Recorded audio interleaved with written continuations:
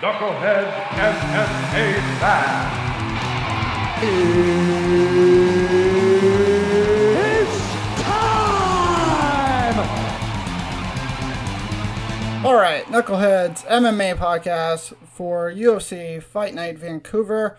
This is UFC Fight Night 158. Donald Cerrone versus Justin Gaethje. I'm Tim. I'm here again with Lee. We're talking fucking Lee. Hello, everybody. So we're coming off of UFC 242 pay-per-view. It was a great event. What did you think, Lee? I agree with you. And, the main card was obviously strong. And the main event itself was, I think, what, many people predicted. Still a fun fight to watch. Poirier at one point had him in a choke. Looked like he might get it. This is number one bullshit. So that had a little bit of drama, but ultimately Khabib did what a lot of people thought he would do. And I love the end, the sportsmanship. It was a nice change of pace. Super enjoyable card. Yeah. So we'll just go into the recap.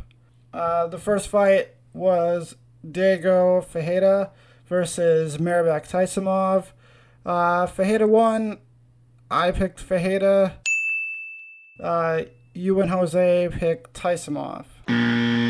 Boo. Really too much volume striking in the fight. It's a shame he can't wrestle because I would have liked to see him use some of his jiu-jitsu on the ground. But great performance. Agreed. The next fight was Curtis Blades and Shamil Abdurakhimov. Curtis Blades won, and all three of us were on Curtis Blades. I thought Curtis Blades really looked good in this fight. Yeah, I thought he looked great. I thought he looked like a guy who could get a title shot sooner than later.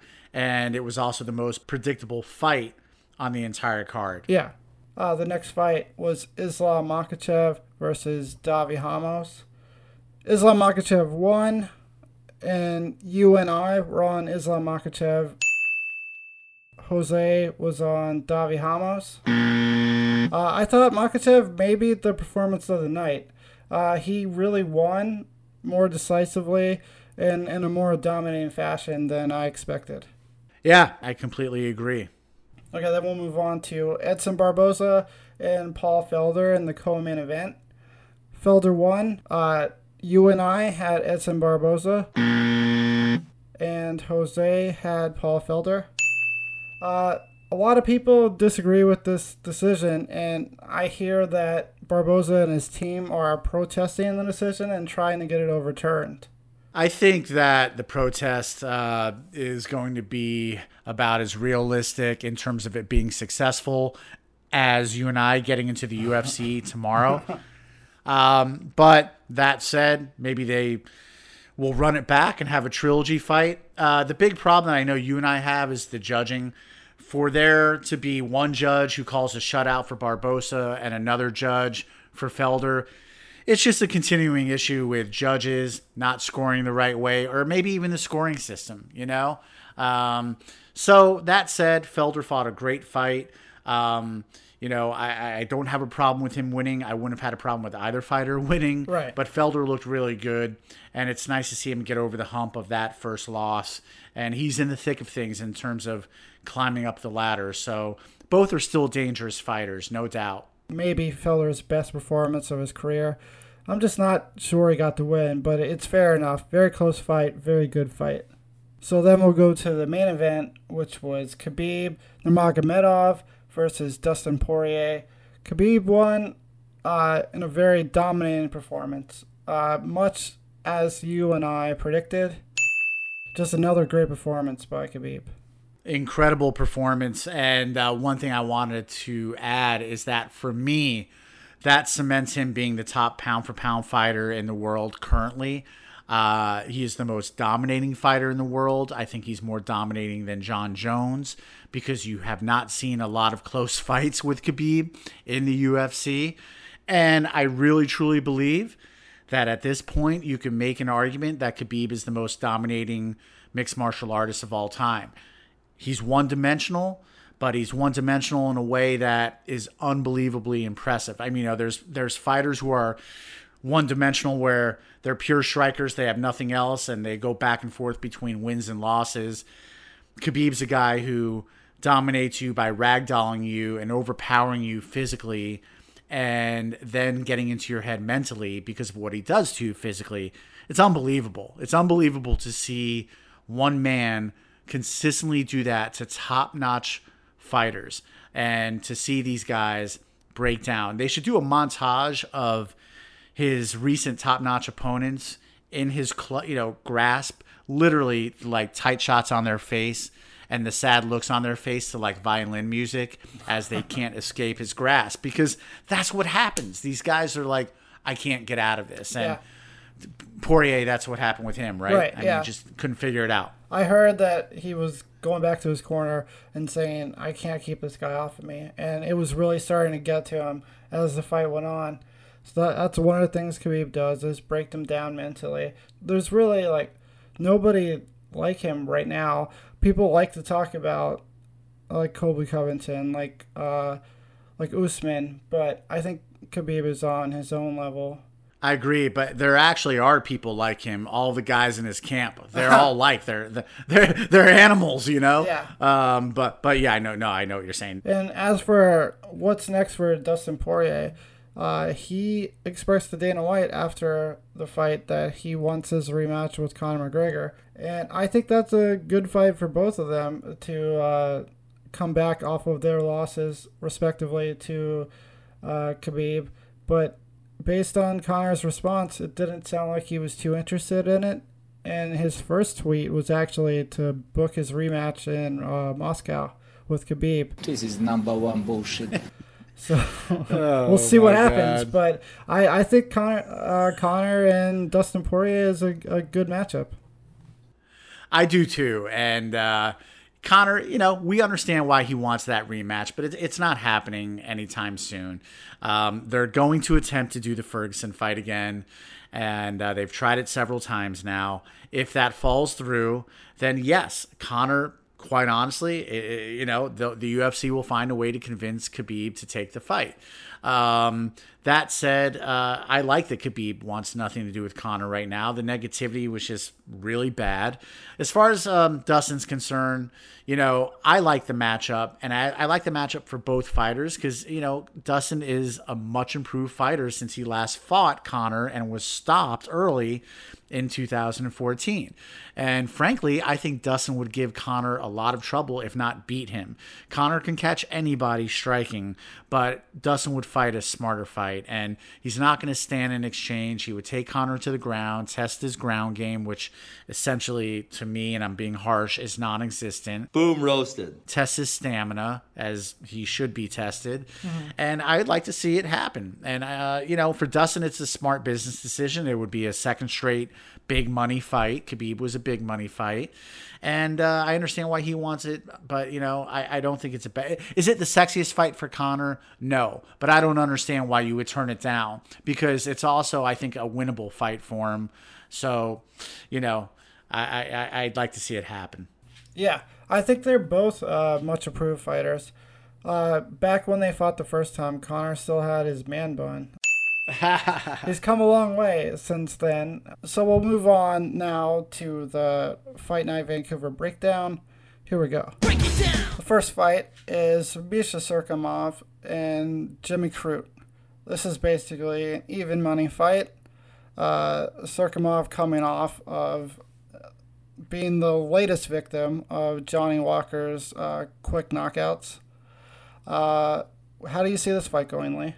I see it going in Crute's favor. I think he's going to stay undefeated, go to 11-0. Basically, Crute, I think his striking advantage is what's going to win this fight for him. Cirkunov is a grappler with a legit ground game. But I just think that at some point the striking advantage is going to be, something that's going to stop Cirkunov. And, Cirkunov is sort of on the downside here. Lost 3 of his last 4. Those are all stoppages. Could he, catch Crute on the ground? Sure. But I just think that Crute's going to win this fight, and he's actually going to stop Cirkunov. I think I agree with you here. Usually, when there is a wrestling advantage as big as there is in this one in the favor of Surkamov, that's the direction I would go in. But I've seen Surkamov get hurt so many times. Like I said at the top, he was knocked out by Johnny Walker. He was stopped by Glover Teixeira just a little bit before that. He takes a lot of damage, and he doesn't seem to handle it well. So I think Jimmy Crute, just being younger, bigger, stronger, faster, I just see him eventually hurting Surkamov with a shot and probably ending the fight that way. Yep. All right, so we'll move on to the second fight, which is Antonio Carlos Jr. versus Uriah Hall. Shoeface, a minus 210 favorite, coming off some would say, and I would say, surprising loss to Ian Heinisch. But besides that, he's looked pretty good. Hall hasn't looked as good lately, and he's now 35 years old. How do you see this one, Lee? Yeah, Carlos Jr., he had a 5-fight win streak snapped by that Heinisch loss. And, Hall's won 2 of his last 3, but he had lost also 3 in a row prior to that. And, Hall's the most frustrating fighter to me to watch in the UFC because of his potential. And I know that got very hyped up on The Ultimate Fighter, but when you watch him, you see that explosiveness. And when he explodes, you put him up there as some of the most explosive, amongst the most explosive strikers in the UFC. The problem for me is he doesn't let it go enough. And I have a feeling here he's going to get, I know there's not a track record of him getting caught on the ground, but I have Carlos Jr. catching him on the ground and submitting him late in this fight. Yes. So Uriah Hall was stopped by Paulo Costa, and he was stopped by Derek Brunson. But Antonio Carlos Jr. doesn't really threaten you with knockout ability. He only lands 1.97 strikes per minute. If you look at Uriah Hall's record, like you alluded to, you don't really see a lot of submission losses. And that's really Carlos Jr.'s strength is his jiu-jitsu. But he also likes to take the fight down to get it there, and Uriah Hall only defends at a 44% rate. Carlos Jr. averages almost 4 takedowns per fight. So I just see him really having success with takedowns in this one. I'm not sure, based on Uriah Hall's record, if Shoeface is going to find a finish. But I think he'll be able to control the fight on the ground, and I think he'll get the win. We agree. Okay, so then moving on to the third fight, we have Michel Pereira versus Tristan Connolly. Pereira is coming off of an impressive win versus Danny Roberts. Connolly is coming in as a replacement on, I believe, 5 days' notice. And Connolly is going up in a weight class for this fight. So the size difference on fight night could be massive. Great point. Yeah. Pereira, I think, used to fight even up to heavyweight at one point, I believe. And he has a 3-inch height advantage. He has a 5-inch reach advantage. He's 8 years younger. Connolly's 34, but just making his UFC debut, and he only has a professional record of 13-6. I just really don't like this fight. The difference in these two fighters really makes me nervous. Connolly is in a bad position here. How do you feel about this one? Yeah, I mean, look, Connolly being a late replacement, he's also Canadian, so the UFC wanted to keep this fight because if people are listening and don't know who Michel Pereira is, Google his name, go on YouTube. So what he essentially is, in addition to being a gigantic welterweight, is he is an absolute lunatic inside the cage. He is as close to a street fighter that you would see, meaning like he will jump off the cage and do Anthony Pettis type stuff. He'll jump off the cage and try and like land on his opponent. He dances around. It is the stuff he does is absolutely insane. So he's become sort of a cult favorite, so to speak. But I highly recommend that you watch some of his videos. As far as Connolly is concerned, this is about what he has going for him. He's fighting in Canada. He's on a 4-fight win streak outside of the UFC, which I'm just saying, at least he knows how to win. And he's also 8-1 in his past 9 fights. Other than that, it's a rare sacrificial lamb type of fight. The UFC didn't want to cancel this because they have a guy who is a fan favorite, like real big fan favorite with, right now it's more hardcore fans, but this guy's getting a lot of notice because he's a lunatic. Now, does Connolly have a shot? Do you want to be a fighter? I think anybody who fights Pereira has a shot because he leaves himself so open to getting caught.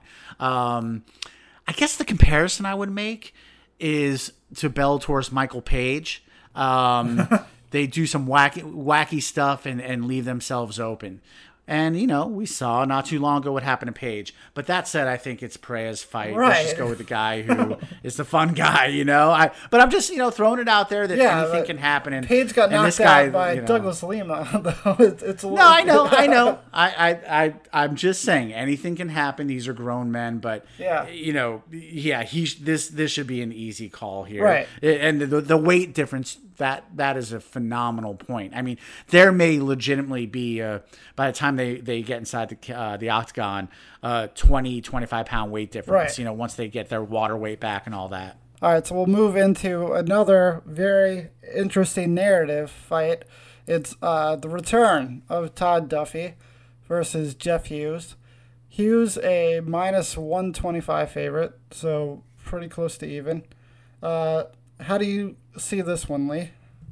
Yeah, it's Todd Duffy, been on a 4-year UFC hiatus, and it's sort of crazy. I think he's 33. There was a point in time when he got into the UFC, you could say that Todd Duffy was sort of the poster boy for what a heavyweight should look like. A good-looking dude, chiseled, and early on it looked like there could be some stardom there. And then all of a sudden Frank Mir came and just completely crapped all over him, stopped him in the first round, and Todd Duffy really hasn't been exactly the same. He's lost to Overeem, lost to Mike Russo, had some fights outside the UFC.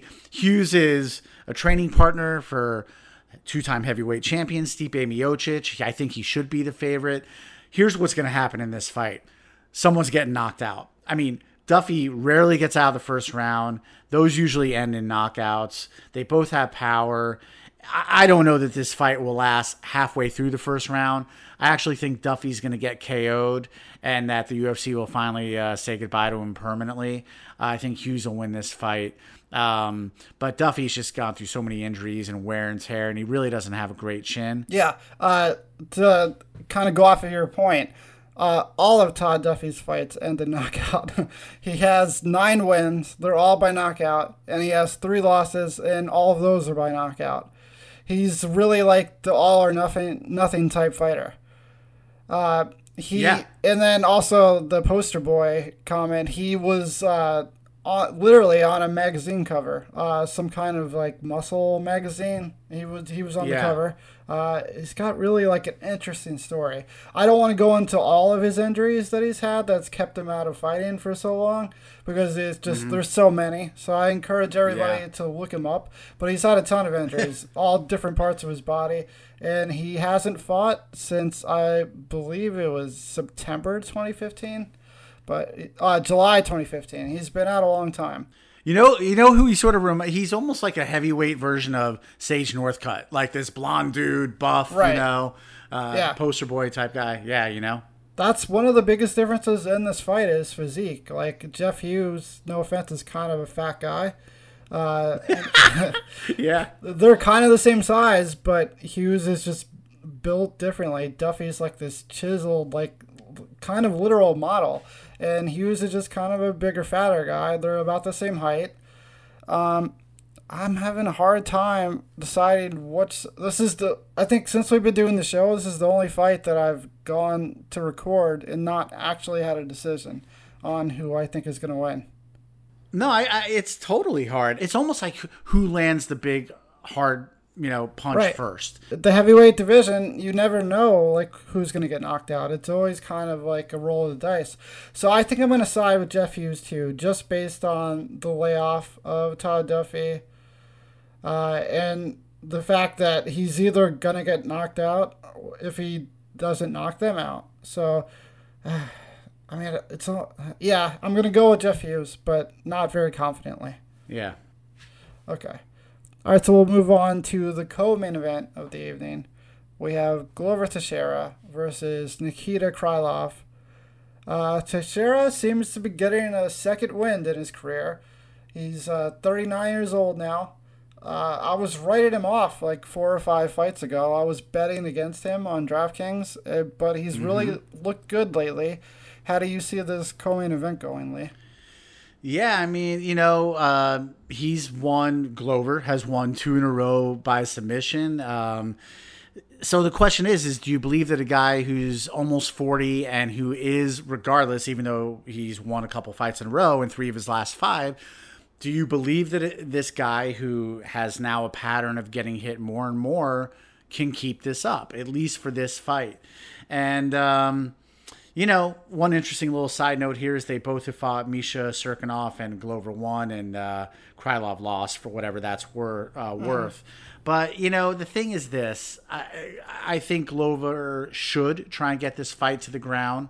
That's even though Krylov averages just over 2 submission attempts per 15 minutes. I think that Krylov's actually going to catch Glover and stop him. I just think that Glover, that trend of getting hits, going to catch up to him. He's almost 40. That said, I find this a tough fight to call because Glover could absolutely submit Krylov. So I'm just going to go with Krylov, but I'm not 100% confident in my call. And I love Glover Teixeira, by the way, one of the great good guys in the sport. Yeah, it took him way too long to get into the UFC. Yeah.